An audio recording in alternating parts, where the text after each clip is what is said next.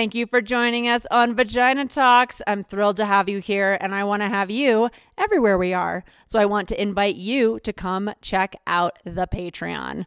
That is where you can support, become a member, join the virtual temple, get behind scenes, all the good stuff, support this podcast so that we can keep bringing you the medicine, the free flow, the real talk. Would love to have you as part of the community over there. Consider yourself invited. Come on over.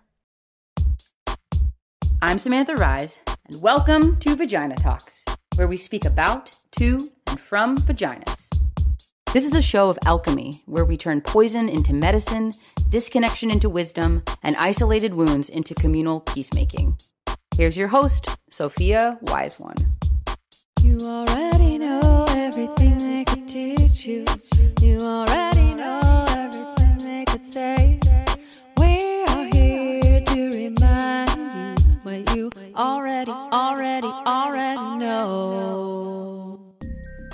I just want to take a minute to acknowledge that Vagina Talks understands that gender is fluid and dynamic and goes way beyond the binary of either woman or man, she or him, and that in fact it's a living and evolving thing that's actually personal, person to person, and that our bodies, even our understanding or the ways that we experience them, can vary.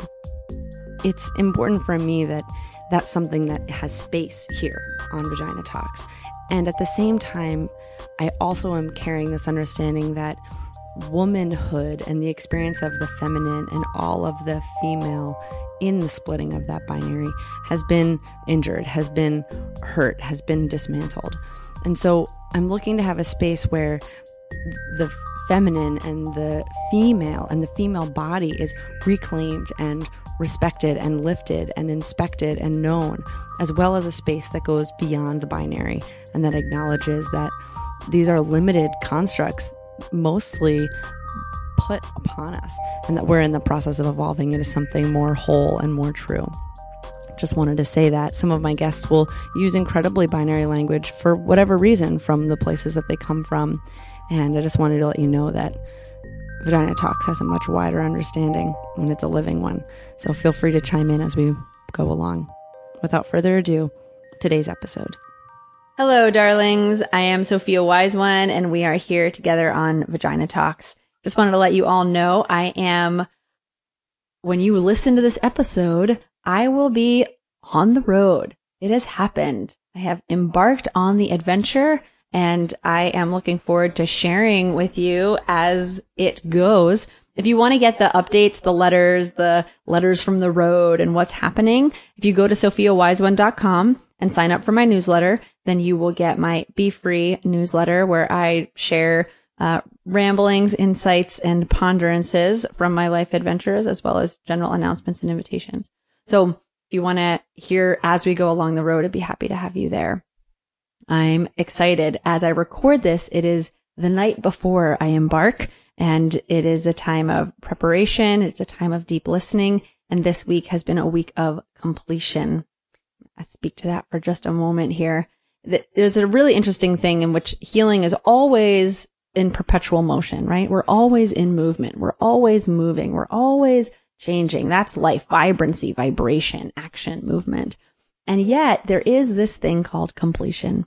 There is a thing where something comes to its fullness in a moment and then shifts, and the vibration, the move, the change continues, and yet something is finished as it is. And so as I'm in this space of coming to completion with a number of things, of being in Philadelphia, being in my life and in the transition that I've been through this spring, always speaking, I know I'm always reflecting to you. So this time I really offer blessings on any completions that are coming, any turning points that you're really feeling now as things that were so wrought and so open-ended have a sense of completion, have a sense of coming together, and yet embarking in a continuation, because that's life. That's the nature of ever-expanding consciousness. We have a really wonderful guest today, and I'm excited to share her powerful and potent story with you. So I'm going to introduce her and dive right in. After a 25-year marriage Rosie Aiello engineered an international escape to save her daughter and herself from domestic violence. Nearly mentally destroyed, she reinvented herself since arriving back in the United States, started her own business, and became a speaker, best-selling author, and international award-winning entrepreneur. Rosie and her daughter are now sharing their powerful story of escape, healing, and freedom in their upcoming memoir called 11 Hours to Freedom.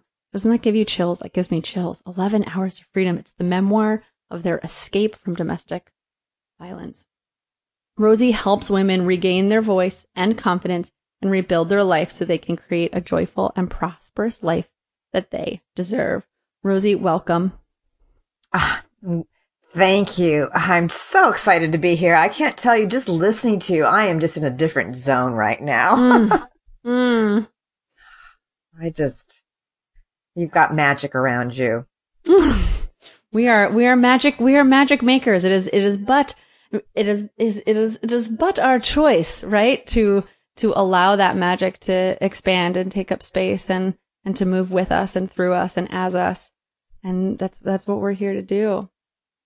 Rosie, I really want to honor the journey that you're on. So give us a little bit of context.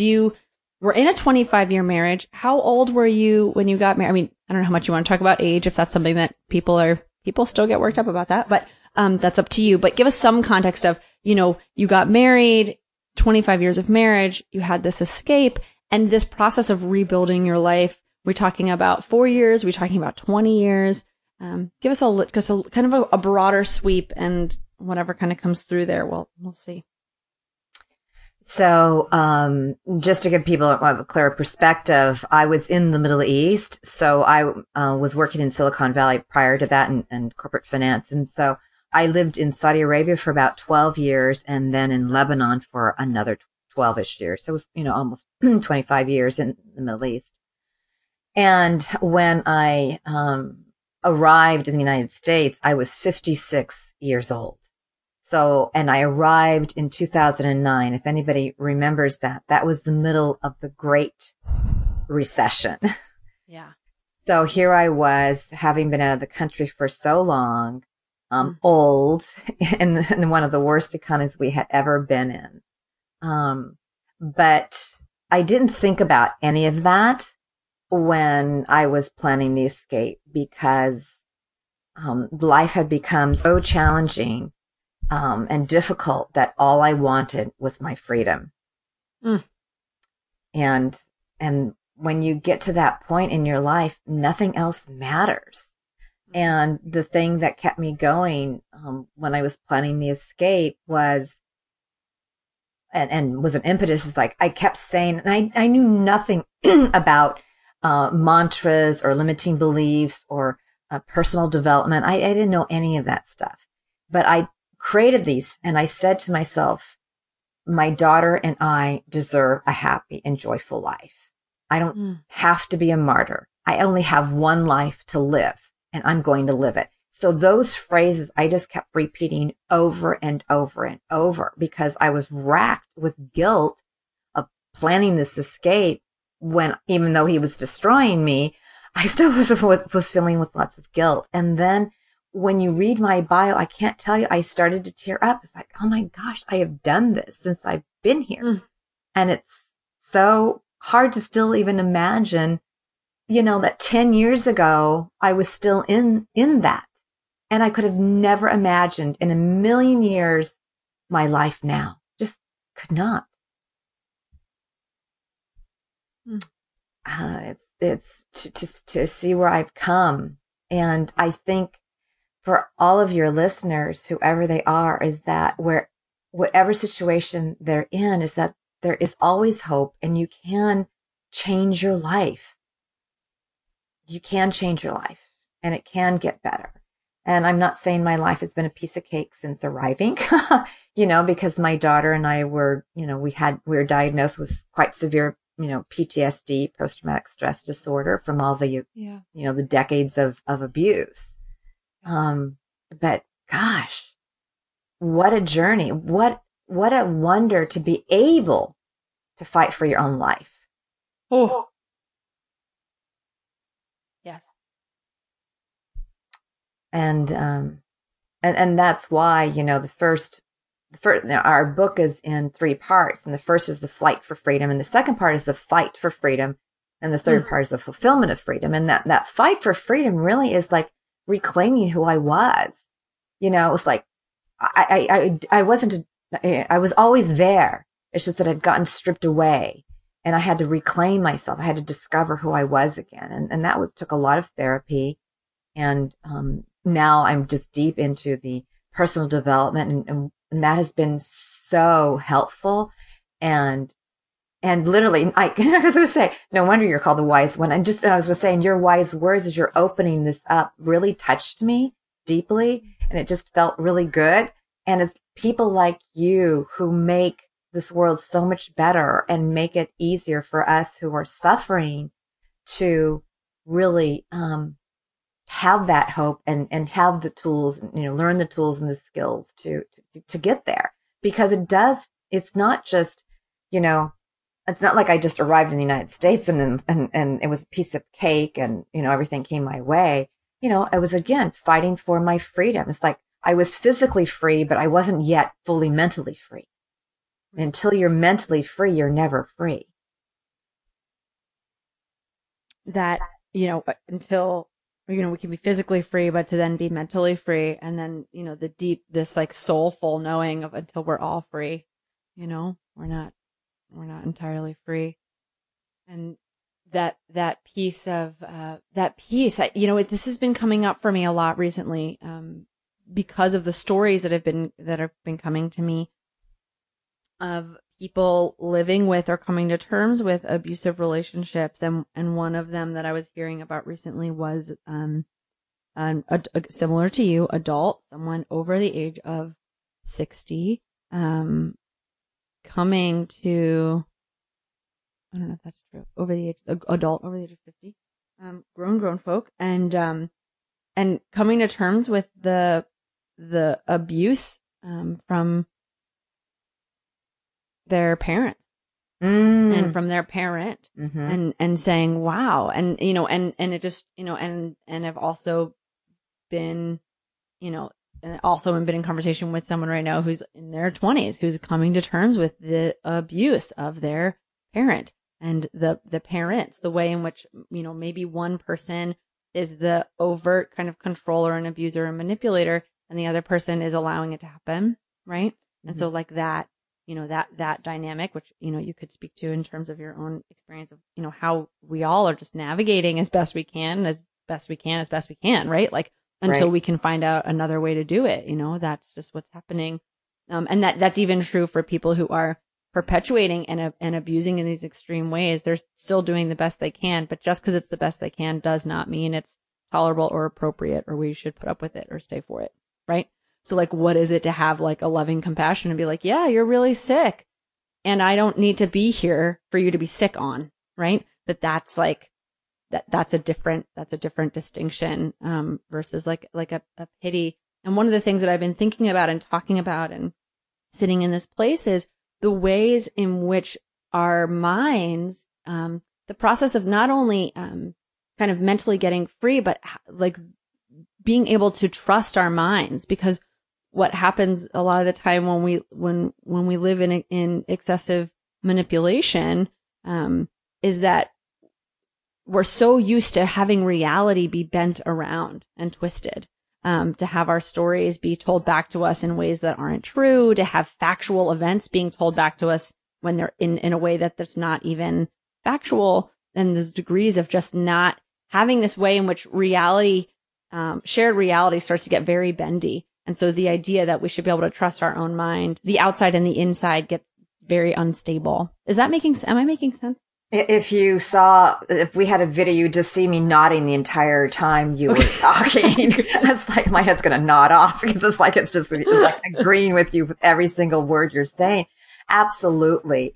And, you know, what I've discovered, is that when someone is in this kind of an abusive situation, and mine was primarily emotional, psychological, verbal, and financial. So, I don't want to discount the bit of physical, but the majority by far was the mind bending, as you said. And when I left, and people say, oh, why did you stay so long then? First it was like they were shocked. It's like, and how could you do that? And then it was like, oh, well, then why didn't you leave earlier? And what most people don't understand, and it's quite complex, the trauma gets, literally into your body, which I'm sure but it settles into your body and it paralyzes you. And on top of that, your mind literally is bent. Because there's so much stress and so much cortisol, your prefrontal cortex, which is in the front part of your forehead, where you have your executive thinking, your decision making, your analysis is almost destroyed. And you can't think like somebody who's living out, who's somebody who's never experienced it or is just outside looking in. It's like, because your brain is literally not working. And so to come back and really work on the mind that has been destroyed, and to recapture it is like, yeah. And the whole thing about trusting, it's so true. It's like, do I even know what reality is? And I talk about really the terror that we go through. To me personally, domestic abuse or domestic violence, which, has a different meaning. It's just like, it doesn't really portray what actually happens inside those four walls, which is really you're being terrorized, this constant terror that you're on edge, you're walking on eggshells, you don't never know when they're going to blow up or what's going to happen. And so you're on constant high alert, and the body, we have the fight and flight response, but that's meant for temporary things. Like you see the tiger, oh, then you're going to decide. But when you're in that state, in a constant state, the body starts to just go into overload. And so then, like you were saying, they twist the stories around. It's like, so what is true? And that's been a process for me to trust myself and to trust others. Yeah, go ahead. No, you go ahead, please. Well, no, I was just going to say, it's been, when somebody is even kind to me, it's like, is this really, is this just a temporary thing? I have to, my ears perk up and, I'm second guessing everybody's move and until it gets that validation, yeah, okay. Until I see the pattern, do I see a pattern of kindness or do I see a pattern of kindness and then, abuse, pattern of kindness and then abuse. And this is what I always tell people, look out for the pattern, because this is what's really typical is that they'll be kind and nice and thoughtful and smart and charming and all those good things. And there'll be all the horrible things. Yeah, that's actually what I was going to say. So two things. And one was that feeling, one of the things that's so difficult is that, like you talked about, that front cortex not having access to yourself and feeling crazy, which then is often a part of that, the way in which we can loop ourselves and stay in an abusive relationship is because we're being told we're crazy and we feel crazy. So of course, they're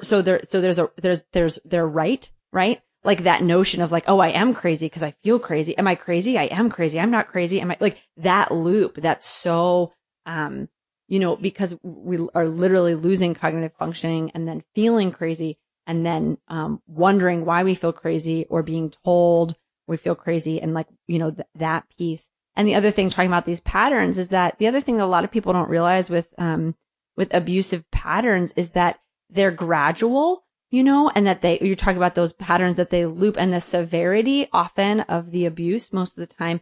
One of the things that I say, and this is just true across the board for most people, is that we do what we can get away with. Mm-hmm. And that's just that's very much like an animal thing. We just like do what we can get away with. And so we do the things that we do in the patterns that we do them to the degree that we can get away with it. Right. Mm-hmm. So, whatever that is, that can be a positive behavior or a negative behavior or, neutral, whatever it is, like however you want to deem those as good or bad or neutral or whatever kind of opinions on that. But that we'll just run patterns as far as we can run them. And so when abuse patterns aren't interrupted, that's why one of the, domestic abuse, often ends in death for people, is because the patterns just get worse. That's just what happens. But they don't start out that way. They start out very subtle. And that the severity is matched by that. The severity of the abuse is often matched by, that crazy making sense. And so, that combination of those two things, which is why it's a couple different things. It's one of the reasons why, it's really difficult to, help people who are inside a domestic violence situation until they've come to a place where they're ready to do something different or take the risk, is because, like you talked about, the experience they're having is very specific and in a much larger context than we can see from the outside. And at the same time, why it can be really helpful when we're in recovery from either severe or just subtle, because I really understand we're in an imperialist colonist, white supremacist, a capitalist, society that is very predatory. And so we're in somebody used the term overculture recently to me, this kind of dominant, Western colonizing culture that's also a gaslighting, manipulating, predatory culture. And so a lot of us are kind of constantly being taught to tolerate some level of abuse or diminishment or accusations or being undermined. And so we have a kind of base level of like, oh, that's just how we're supposed to be in relationship. And so it can get really tricky for people to kind of navigate and catch it early on. Yeah. And so then, just continue this, is that you start doubting everything. You doubt yourself, and that doubt just keeps perpetuating. And then, and how it starts slowly is that, just like you said, they'll give you some insults. They'll tell you you're wrong. They'll twist the facts, and then you'll start to think, gosh, I thought I remembered it that way. So I thought, well, I guess I must not have thought of it that way or remembered it correctly, whatever it is. But they just keep creating these doubts in your mind. And then, it may start to get a little worse, but then they start giving you lots of love and lots of great things. And then you hook on to that and think, oh, this person's really great. It's not so bad. I mean, no relationship is perfect, right? Everybody gets angry. Right. We start making excuses, in which I now have decided that this is another red flag. If I have to make an excuse for the relationship or for the person, that in itself is a red flag, because that's your mind telling you, your body's telling you that no, you don't make that excuse, because you're trying to grasp for something that's not true. And so this is what I tell, the women that I work with. It's like, look for those excuses that you are making for the relationship. And I was just telling somebody the other day, it's like, I don't know if you've heard the story of it's kind of a sick one, but whatever, it still works. If you throw a frog in a hot pot of boiling water, it will jump out, right? Because it feels that, oh wow, that really hurts. But if you put them in a cold pot of water and you just slowly turn up the heat, then they don't quite notice it. And you just keep turning it up, and then it gets too hot and then they perish, right? Well, that's what it's like being in this relationship. You just like, you're in it. It's like, it's like things are happening. You don't really like them. You don't like them. You never like being belittled or diminished or insulted. You don't like any of those, but it's offset by the good stuff. So you keep, putting that, well, it's not important, but then it starts to heat up and it's either more frequent or the intensity gets higher or whatever. And then it gets worse and worse until, things happen. I mean, I know I was very suicidal. And I just knew that if I stayed, I wasn't going to live. I don't know I don't think he would have killed me, but I probably would have killed myself first, because I cannot live this way. And then I thought, shoot, I have only one life to live and I want to live it. Remember, like I told you in the beginning, it's like, damn it, I'm going to live this. I'm going to live my life, and I'm going to help my daughter live her life. we deserve to live a happy and joyful life. And as you also mentioned, and I agree, it's not our job, nor can we love somebody into being better. I think, when you get married or you're in a significant relationship, you're not expecting that person to terrorize you and to put you down and to diminish you. You're just, or, in other cases, hit you and threaten you verbally or physically or whatever. You're not expecting that. So we're not built with all of these natural defenses of coming up and saying, wait a minute. We want the relationship to work. We put, time, energy, our heart into it. So we want things to work out. And yet, as we are making all those efforts to make it work out, we're getting destroyed. We're destroying ourselves. Our soul is being sucked out of ourselves. And that person's not going to change. And then it only will change when you realize that you as a human being deserve a happy and joyful life. You deserve to be treated with kindness. And it's not your responsibility if they are mistreating you and you have to take it. I had a therapist in the early days, and I loved what she said. And she said, we can have compassion for the Unabomber because, he was schizophrenic and ill and everything else. But we're really, really, really glad he's in prison because he's not safe for society, and using that as an analogy is like, we can have compassion for these people. It's like, oh gosh, the guy is suffering or, they're suffering, whoever. And yet we can't change them, and we don't have to be the person on whom they dump and destroy. And one of the things that I often mention is too, it's like, that place of no longer being the person that, because a lot of people, there are extreme situations, but most people don't want to hurt the people they love. Most people and most people that recognize at some point that they're abusers are not happy with it. They also do not like to hurt or diminish the people that they hurt or diminish. If they have any kind of consciousness about their behavior, if there's any consciousness, then that consciousness is usually a guilt or a shame of just being like, oh, I know, I'm sorry, it's terrible, I'm terrible. That's not what, not all abusers have that story, but many do. I'm sorry, I won't do it again, right? Like that was too far, is something that we hear. And so it's like that place of, and yet like, am I gonna participate and allow myself to be the thing that they use to hurt themselves? Because a really great way to, and so one of the things that I realized is that, I grew up in a household that had some emotional abuse in it. Again, kind of complicated and layered. There's physical illness for me. My mother was very, sick, and she was very sick, and there were a number of episodes for her in which, there was a lot of like memory loss, and my mom also had pretty severe PTS. I guess she still does at times, more severe than others.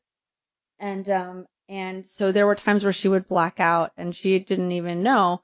And, one of the things that she would do was she would just rage. And so she wasn't raging very often at us. But as children, it's very hard to make that distinction. Yes. Her raging was just her raging. And she didn't even know that it would happen. Because of brain fog and situation. She was just in her own, who was just very deep in her suffering coming from her own abuse. She was just beaten as a child. And so like in these deep pain cycles that were happening, and so the process for me as an adult, when I realized that I was running controlling manipulative behaviors to try to get my way in a relationship, was a very rude awakening for me.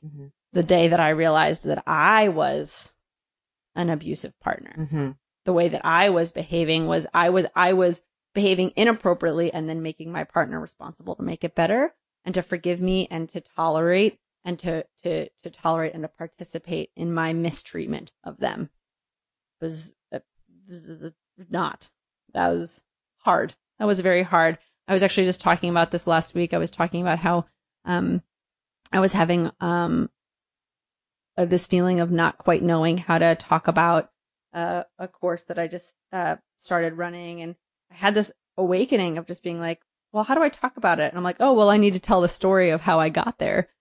And I just burst into tears and was like, I don't want to go back and remember how I got there. Mm-hmm. Like I do, and I remembered a fair amount, but to really tap back in, right? Yeah. To go back those 10 years, to go back those 15 years, and, you know, and to really look at how I was hurting, but also to look how I was being hurt, but how I was actively hurting, how my behavior was participating and what that is. And I think that that's really important. And that was really important for me to recognize and interrupt that behavior and then also change it has really allowed me to change my ability to watch the subtle from the very, very subtle manipulative. Like I said, we have a kind of dominant culture of thinking that love is abuse, that consent in sexual relationships means doing something. And if you get away with it, then it's consent. And if you don't get away with it, then it's because they don't want it. Like we don't have as a dominant culture, very good relationship skills at all. And so a lot of it are these really, abusive and abused, patterns about control and injury. And so for me to recognize and to have compassion for myself, but then also change the behavior really was important for me to realize that like nobody else could have done that for me. Mm-hmm. So I can't do that for someone else. Right. Like that, coming back to that place of being like, no one else could have done that for me.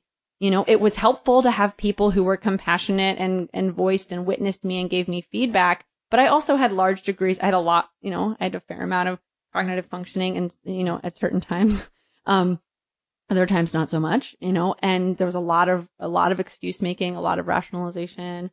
So that was kind of the piece that I wanted to come to terms with for my own notion of just recognizing like, yeah, I can have compassion and love for myself, and either I change this behavior or I don't. And if I don't, I'm not safe for someone to be in an intimate relationship with. And that's real. And because I won't, that was my realization. I was like, I'll mistreat them. I'll make their experience about my experience. And to get to the core of that and to see where that came from, and then to interrupt my trauma patterns that were perpetuating that, and then to create new ones. It's like, that doesn't happen like a flip of a switch, right? We're talking about years. Yes. We're talking about work, and someone has to be willing to do it. And so if I see those patterns in someone else, and I've gotten really pretty vigilant about this at this point in my life, where it's like when I like to see those patterns, as soon as I see them, someone comes up to me and, telling me a story, a family or a friend or a client, and they tell me a story about this stuff, I can be I've actually had to recently, in my fierceness, I've had to kind of watch my tongue and realize I need to slow down a little bit, because my just like, no bullshit. I'm like, that's it. That's a thing. They've done it twice. That's a pattern. Like, I'm done. Like, Nope. Tell them they need to get help, and they can call you in 2 years. Like, this shit does not, like, it doesn't change in 3 months. If they break up with you and call you back in 6 weeks and say, I'm different, do not call them back. That is not long enough for brain patterns. It's not long enough for brain patterns. And it's, first of all, I want to just commend you for stepping up, recognizing and doing the change that you realized was necessary.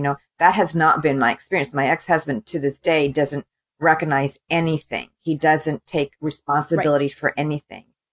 And where I come from now is that, because I'm a woman and I was with a man, and so I work with women in similar situations, is that it's going to be up to us to disrupt what has been happening in the home, whatever it is. We have to take responsibility and just say, we're not going to tolerate this kind of behavior. And is it risky? Is it scary? Yes. Does it take a lot of courage? Yes, it does.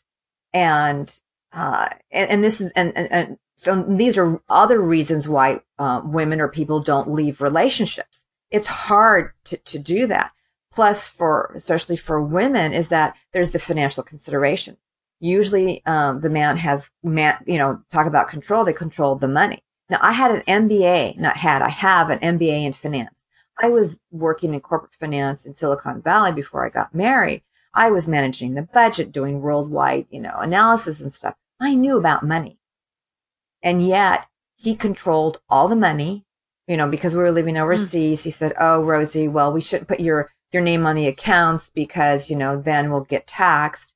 I had a house before we were married. 4 days before we were going to sell the house, I was coerced and signing a quit claim deed, which means that he got, in other words, half the ownership before I sold the house. It was just usurped right underneath me. And it's like, what they can do to you, is amazing. And a lot of women will say they'll live in shame. It's like, you're smart. And all of a sudden you feel you're so stupid. Like, how could you be done something so stupid? Well, it's because he had already twisted my mind. And then there was a lawyer who was, on his side and twisting my mind on top of that. So, it's difficult to deal with these people. You took responsibility for your behavior. If they took responsibility for their behavior and wanted to make change, the world would be a better place. But if they do not, then it's up to the other person, the one who's the target, to take the lead in your own friggin' life. You just have to do it. And the other thing that I wanted to make sure that's so important is that, they have this tendency to isolate you. I was really isolated, and then even being there, he didn't even want me out of the house. I mean, it was very, very challenging. But the mistake, the biggest mistake that I made was because of my shame. I didn't tell anybody. And I was married 18 years before I even knew I was in an abusive relationship. I didn't even know it. So that's the other thing. This is part of the reason why we're, doing this podcast. What was the turning point? The turning point was when I had, because I would go to the States to visit, never lived here, and I was walking through a bookstore and a book title just caught my eye. I mean, I feel so sad. I mean, I'm guilty like everybody else, buy from Amazon, but I tell you, walking through a bookstore saved my life because I saw a title that, just strolling, that turned out not to be the book, but then the bibliography led me to other books. And I got a book. It's called The Verbally Abusive Relationship by Patricia Evans. She and I are now very good friends. I've spoken on her stage a number of times. And it's like, oh my God. So all these feelings I was feeling all these years, all this thing about doubting myself. It's like, it was just like, it validated everything that I was experiencing. Now, having known that, I still didn't tell anybody for a while. So I was married, but shortly after that, I told my brother and my two best friends in the United States. So in 18 years of marriage, say 20 years of marriage, only 3 people knew. And then at the time of my escape, I told 2 more people who lived in Lebanon because I needed their help. So nearly 25 years of a relationship with this man, only 5 people knew and really, and they barely knew anything. So I want whoever is listening, if there's any, you have a doubt, you have something, is ask somebody, tell somebody. Because sometimes I was embarrassed. It's like, oh, this marriage is perfect. And I didn't want to talk about it. And you don't want to talk bad about your spouse. And you make all these excuses, and yet inside you're being eaten up. And you deserve to be treated with kindness. And there is a way. And it doesn't mean there could be many people who are going to be like our dear Sophia Wise one, who wises up and does make the change. My husband was not in that category. Who was willing to do that. And let me be clear. I advise people to not stick around for that wising up. If they're really wising up, they will recognize that you don't need to be there for that process. Yeah. That's a real bit. I mean, that's a bit, if they're really wising up, that for you to, if someone thinks that you need to be there for them to get better, they have not wised up. Yes. Right. It's not your place. That's not your place. So I think that's really, I'm glad you brought that back up, because let me be clear about that. That's not what I'm saying. Don't stick around because someone says, oh, I see it's a problem, I can do better. Say, great, I'm glad you can do better. Go do better. Let's check back in later, and not do better by yourself. Go do better with help, and not mine. I just am so grateful for you, Rosie. And I, do you have more to say? Well, I was, it was just making me think about, how we think about toxicity. And when, my daughter, I was ready to leave, and I told my daughter, when you're ready to leave, just, let me know. Cause she was at the university and everything else. And the day that she told me, I mean, as upset as I was, she was a junior at the university in Lebanon. And she told me, I need, you got to take me away from my abusive father. I can't stand it anymore. And I said, God, can't you wait another year, and then you'll graduate, being the practical one. And then I thought, really, Rosie, and of course she screamed, no, of course I can't. And I thought, this is like drinking poison. Do you want even another teaspoon of poison in your body?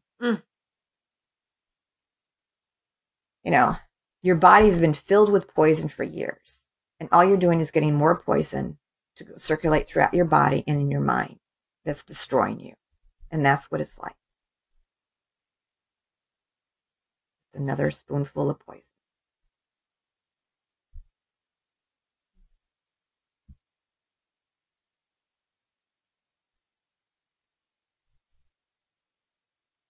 Tell us some more signs, those toxic signs. What are some of those red flags, those signs?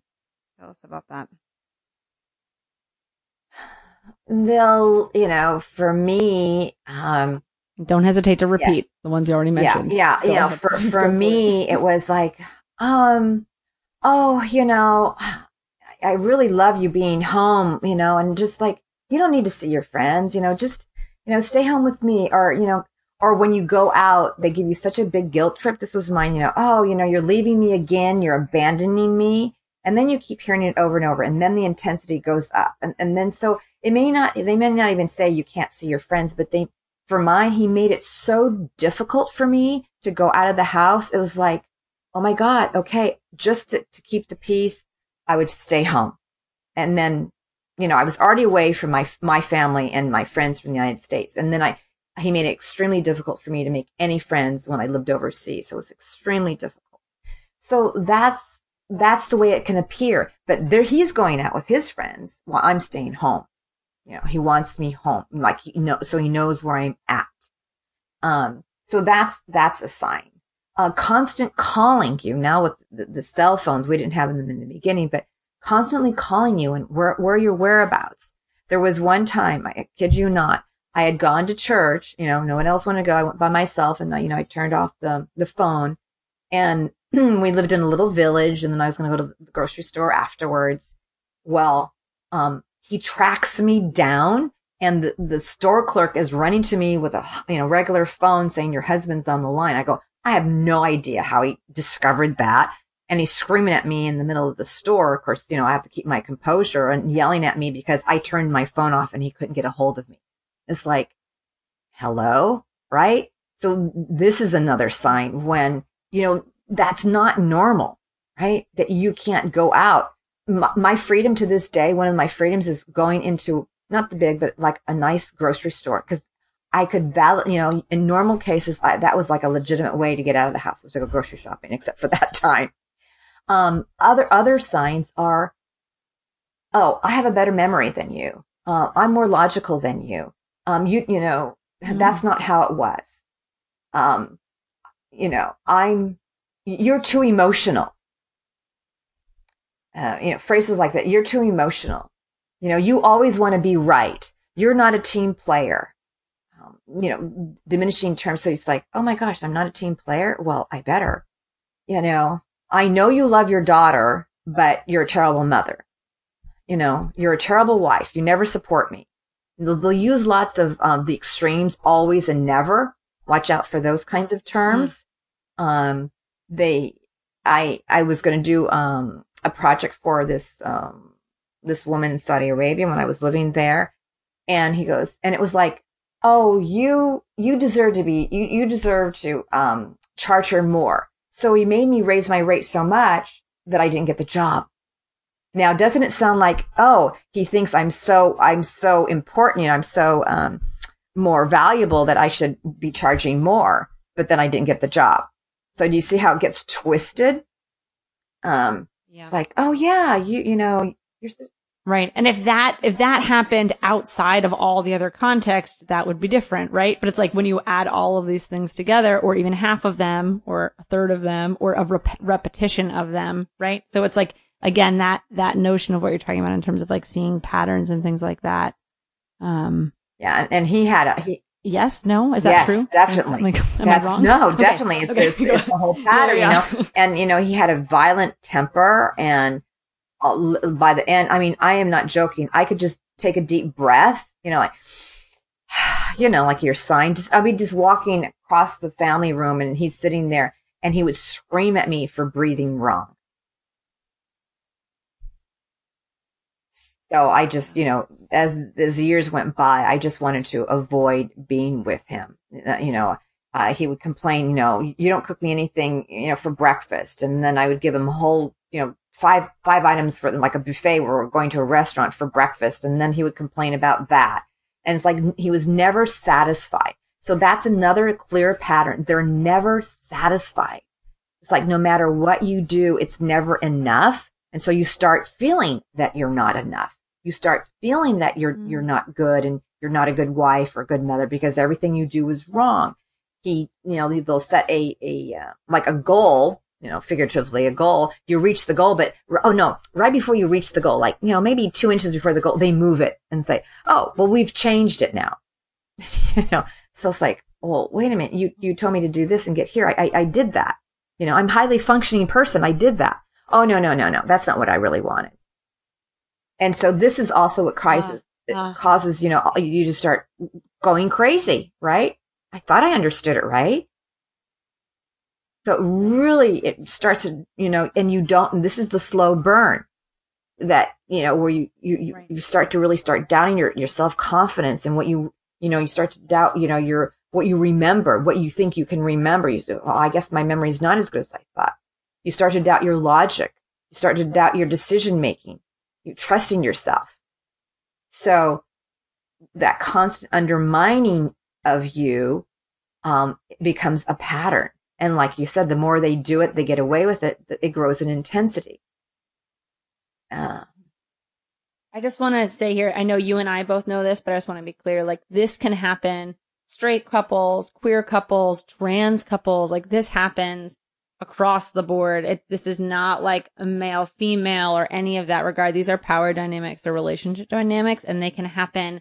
You know, a wife can be the abuser for a husband. That, you know, like I said, you know, queer, to women, trans couples, non-binary. That these patterns can happen in any circumstance, and that, you know, and that each one of those circumstances has a different set that makes it difficult for the person who's being abused to feel confident and capable to communicate and talk about it, right? To say, I need help, or to say what's happening. Yeah, I'm really, and I'm really glad you pointed that out. I mean, you know, in my experience, and, you know, we hear in the news, oh, it's usually, you know, the man dominating the woman. And I think statistically that's probably true. And that's the trap that, you know, maybe, you know, same-sex couples, especially like if it's two women, it's like, oh, well, you know, she's a woman, she wouldn't do that. But you know, this is human stuff here. And it doesn't matter, you know, your orientation. It doesn't matter how much education you have. It doesn't matter your economical, status. None of that matters. It doesn't matter. You know, you could be the richest person. You could be the poorest person. You could be the most educated. You can, you know, have just gone to, you know, grammar school. It doesn't matter. And I'm so glad you pointed that out, for people to be aware of these patterns and to listen to their gut. You know, my gut was talking to me, but I didn't know about it. You know, I didn't know about intuition. I didn't know about my gut. I didn't know about any of that. Man, if I listened to that, I probably wouldn't have been here. But your body knows. So if you're listening to this and you're questioning yourself, then listen to it.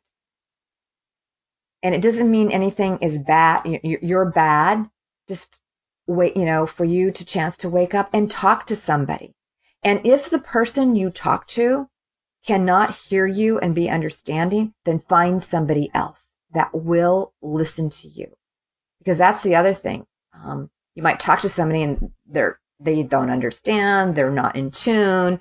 whatever the reason is. And you don't need another person to diminish you, and you don't need somebody else to not believe you. That's the thing. You need somebody who is going to believe in you. And that's what happened with me with that book. And that's what I'm hoping when people read, 11 Hours to Freedom, that they're going to get that, oh, wow, this is how it is. And talk about, yeah, I was going to say, and for my daughter, to hear from the perspective of what happens to the child is really impactful. And you're a case, right? You were a child of something, right? Of abuse. Mm-hmm, mm-hmm, mm-hmm, mm-hmm. Yeah. And I think that's one of the things that's been happening over the past few decades. I know for me is like, there's been more research and more education. And I don't know if there's more or less documented domestic abuse or things like that. But I can say that in my own family lineage, the degrees of abuse have lessened, in terms of the severity or the length of time or the ways in which, one of the things that, that was very different in my circumstance was that, not only did my mother apologize and say, when she would find out later that had been screaming, but she would also say to us, like, it's really not your fault. Mm-hmm. And I'm not well. And this isn't okay. And I love you. And I hope, she didn't say this is okay. Yeah, that's good. She didn't say this was okay, and that's one of the things that I tell people. If you're a parent and you're navigating, like I said, this is a spectrum and things that we can get away with and things like that. And that if you're in relationships that have some of these patterns that are checked and they're kind of, you don't like them, but you feel like everybody's doing them, it's just, I don't know. It gets tricky, because I feel like for me, every one of my relationships has been less emotionally abusive than the last for my romantic ones. And my, like I'm saying, like my familial lineage, like the emotional abuse has spiraled out spiraled, I don't know, through and healed, has been healing through all of that. There's been healing and growth in that. And one of the things that I've come to is if you're in a space where you're in a relationship, if there's kids involved, or even telling yourself that, like, one of the things, what I've heard a lot when I'm working with clients, and maybe Rosie, your clients tell you this too, which is that, that notion of like having their mother say to them, like, I know your father, or, or vice versa, like whoever right. the abusive parent is saying, like, I know they're really angry and scary. But they really do love you. And that equation is a problematic equation, right? Like their anger is them loving it, like that it's okay because they love you it's a big deal. And what I offer people is if they're in relationship to say to the children, right? Like your parent is doing the best they can and they're not doing a very good job as a grown up right now. So we're going to let them be, we're going to give them space to figure out how to do something better. And then to take the kid out of the room or to take them out of to take them out of that situation. Or when you have the dialogue to say, like, it's not good enough and humans are imperfect and it's not good enough to not confuse that as being like, and then at another time in another situation to have a conversation about love and that you can be loved, but that's not love.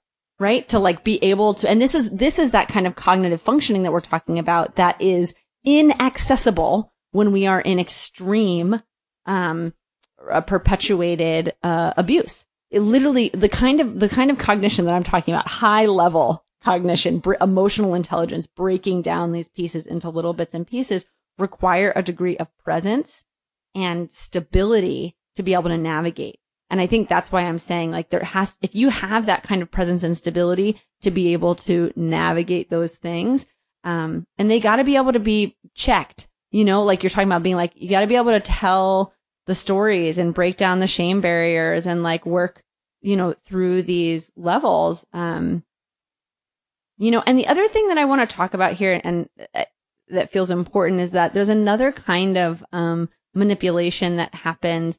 And I know this, again, it doesn't matter like gender, any of that stuff that happens. And that's the shutdown controlling mechanism, the aspect of being emotionally manipulated by the other person shutting down. Because we think of a lot of abuse as being very aggressive and yelling and angry. And so it can be really missed when the person's main tool is withdrawal. Yeah, withdrawal, the silent treatment. I mean, I had it all. Yeah. I mean, sometimes he wouldn't talk to me for days and I wouldn't know, I wouldn't know. But I tell you, at the end, it was just like, oh, I have a couple of days of peace. I know he's mad at me, but at least I have peace. But I shouldn't be facetious about it. But I mean, it's just like, you're exactly right. No, yeah. It's real. No. Yeah.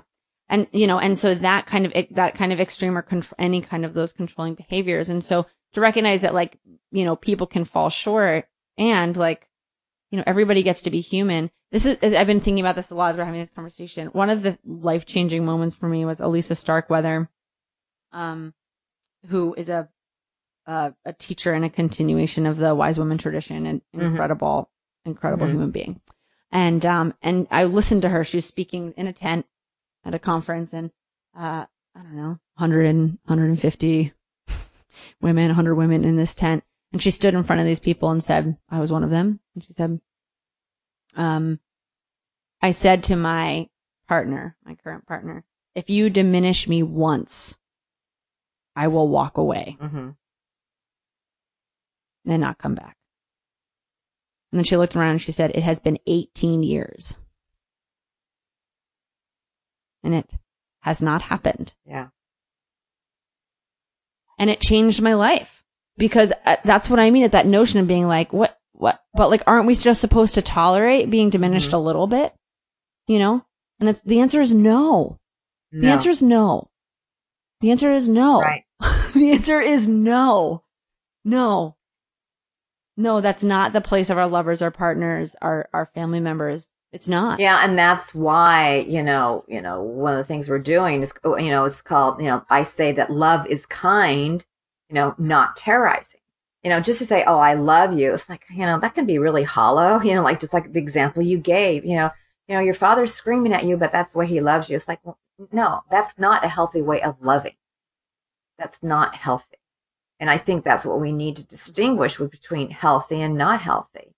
And anger, when it's just spewed like that is not healthy in a relationship. And from a child's point of view, they don't have the cognitive ability to process the anger, to process that behavior. Just like you had trouble. Of course you did. You're a 2 or 3 year old. You're using a 2 or 3 year old's capabilities.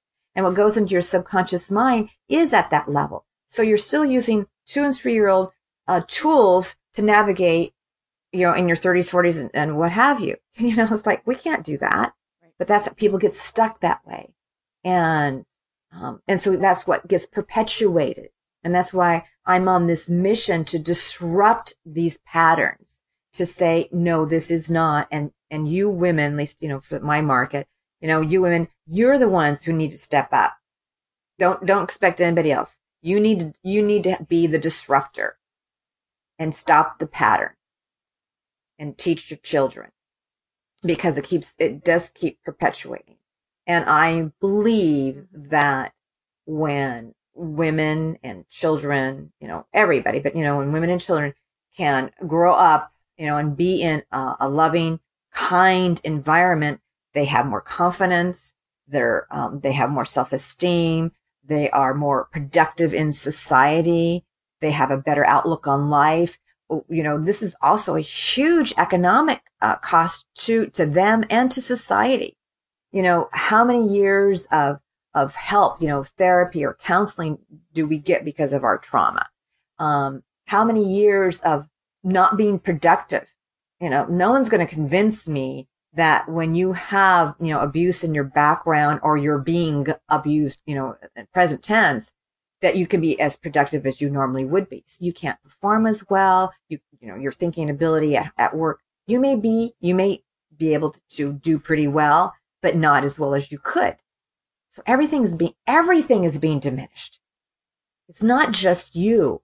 It's just your family, your friends, the economy is all being diminished because of what's happening to you. So that's why it's important. It's a responsibility to the whole world.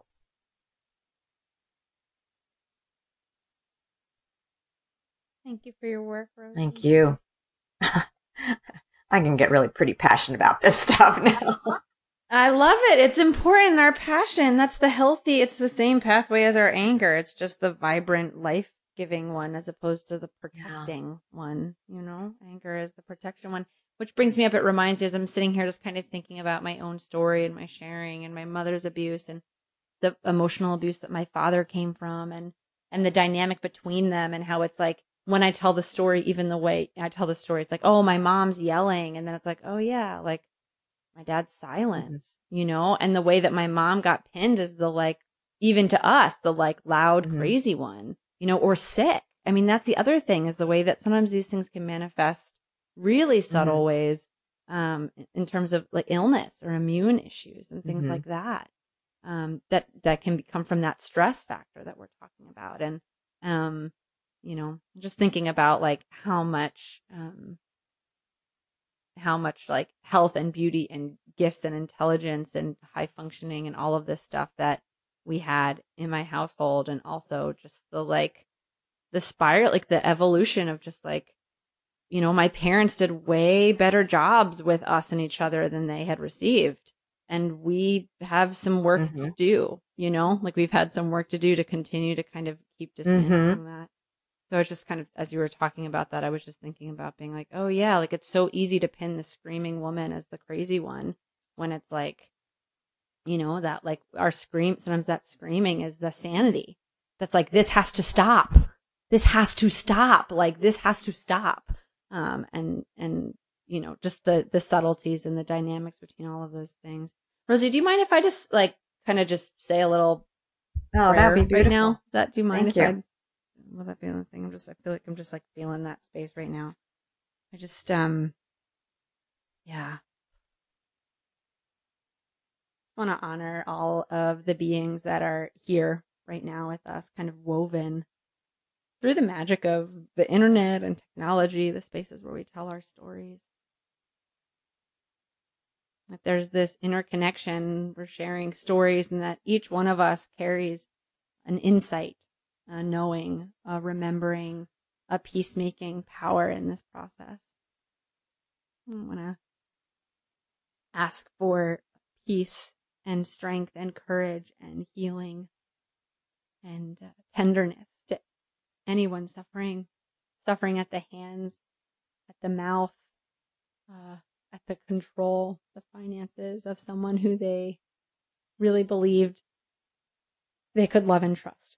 That someone that is either that they were handed to as a child or they chose in faith and in marriage. Anywhere anyone is suffering from that kind of any kind of abuse, that they may be given the strength and courage to know their true infinite value and worth. And I ask for all of those who may be perpetuating cycles of abuse. Any one of us who lets diminishing statements roll out of our mouth in inappropriate ways. Any times we choose controlling a situation instead of listening or being present. Any of the ways in which ways that we are making excuses for things that we know are not appropriate, that we may be awakened and healed and have the courage to look past those fear-based patterns and habits and come into true wisdom and true kindness and true love that allows us to allow freedom and space and health and well-being and trueness to come through. And I offer this, send this out open and willing to anyone who wants it. Anyone who doesn't want it, it may pass by like a wind, no agendas on anyone else's journey. And yet anyone who is wishing for just a little something to move them from where they were to where they know or they hope or they doubt is even possible, something more peaceful, more joy, more love, more safety, that this may echo and feed their beings. It is. I am grateful.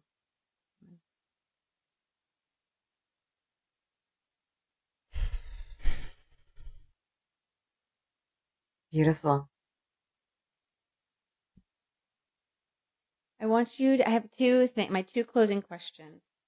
The first one I think is kind of connected to I always do that. I have two closing questions. Okay. I have like 5 questions. So I want to tell people, they want to stay connected with you. They want to work with you. Oh, yeah, I'm adding things already. So it's a bunch of questions. How do they connect with you? Where do people go if they need resources? They need to get a better idea. We've touched something. They're stirring in something. They need more clarity. And the other piece is, I know there's a movement. You started to get real passionate about it, and I want to hear about it. So talk about you, talk about resources, talk about the movement. Okay. I'll start with the movement actually first, since you kind of ended with that. It's called the Love is Kind movement. And we would love, you and your listeners, to go to Facebook groups, go to the group, and it's the Love is Kind movement, and to join us there, because, I want to talk about moving forward. I want to support women in moving forward, and not just to keep sitting in the past and what happened. It's like, let's create the lives that you want and support each other, and to create this community so you're never alone. That being alone and living in shame created my own prison that I almost died from. So it's really important. That's why I'm so passionate about this. And when we have, more kindness in the family, we can spread that, kindness in the community, into the country, into the world, and make that a better place. We really like you to be there. It's the Love is Kind movement and Facebook groups. So I join you there. And the book will be coming up, 11 Hours to Freedom. And I invite you to go to 11hourstofreedom.com/gift. And I have a little handout for you to kind of get you started on your path to really, being able to ask confidently for what you want, to recognize that you are worth it and you deserve it. And I am available. You can write to me at 11hourstofreedom@gmail.com and just say, hey, I heard you on Sophia Wise One, and the Vagina Talks, and what you said really struck me, and I just want to share whatever with you. And I'm open. I love to hear from listeners. I write back to everybody, and just making our goal is my daughter and I have a mission, a global mission, to save 1 million women and their children from this insidious abuse. So we ask for your help.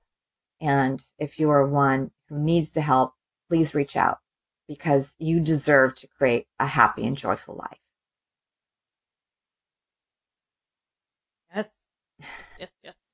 So this is my final question, is very connected to your mission, which is, I really believe that we're literally birthing a new culture, a new world, a new paradigm, shifting the light lattice of consciousness and the planet. That's my understanding. I think people have a lot of different ways to talk about it. I'm into all of them. So where are we going? And I love it if you could talk about it in like present tense, like we've arrived, we've birthed this new paradigm. We're living in this place that in the past we thought wasn't even possible. We've crossed the threshold. We're there. What does it look like? What does it sound like? What's happening? What do you know? Anything, a picture, an image, a story. What is that healed culture, healed world, healed place look, sound, feel? What's it like? People are smiling a lot more.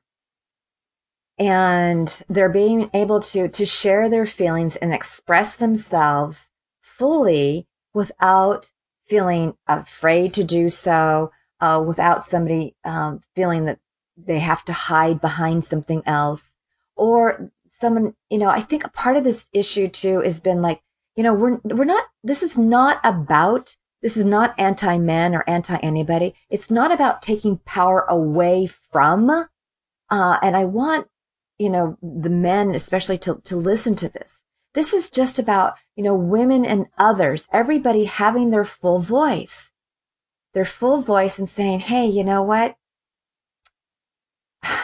This has been a great day. I've had some challenges and I want to share those with you. And that's it. So we are human beings. We're going to have feelings. We're going to be happy. We're going to be sad. And we're just going to share what we feel. But we don't have to insult anybody. There's no more putting anybody down to raise ourselves up. We're just talking like you and I have been talking. This is what the world's going to be like, Sophia. This is, what you and I are doing now is what it is. Having a normal conversation, sharing what's in our hearts, concerns about the world, concerns about our family, our friends, our children, and being kind in every manner that we can be kind. And taking responsibility for our own behavior. I mean, how unique is that? I mean, isn't that great? And that this is not a blaming game. It's not a blaming game. It's not a put down. It's not a power struggle. It's just showing up and saying, my voice matters too. And I want to share this with you.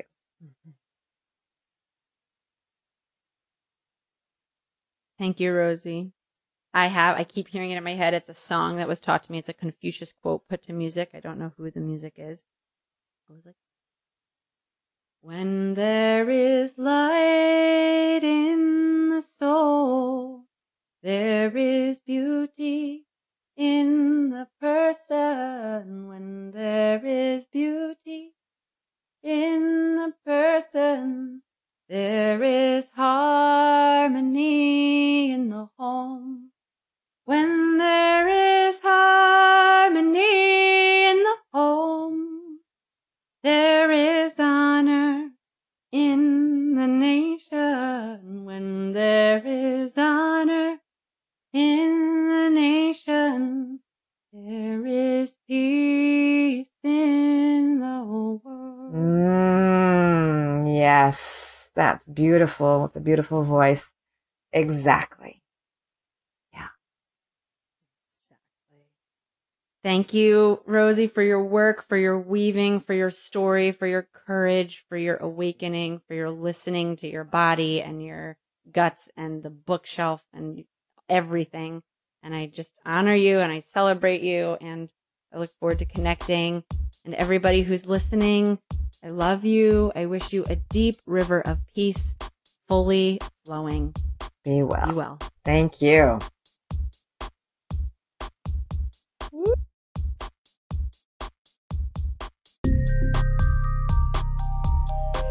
Thank you so much for listening. Thank you so much. And thank you, Sam. Thank you, Sophia. Remember, everything that we talked about in today's episodes will be in the show notes. So go there for links. For more content that you're going to love, subscribe to this podcast. Share this episode with anybody you think you'll enjoy it, and share the love with a rate or a review wherever you listen.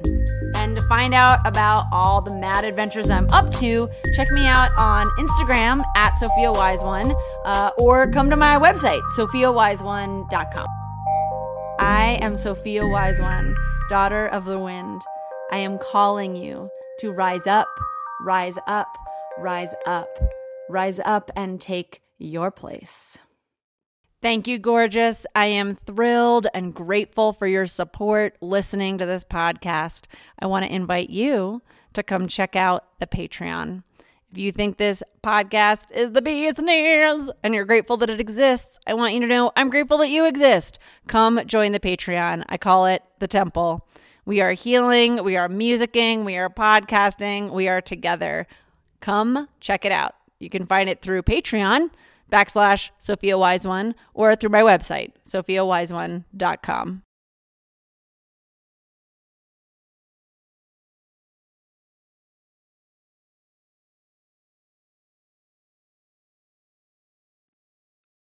Sweet.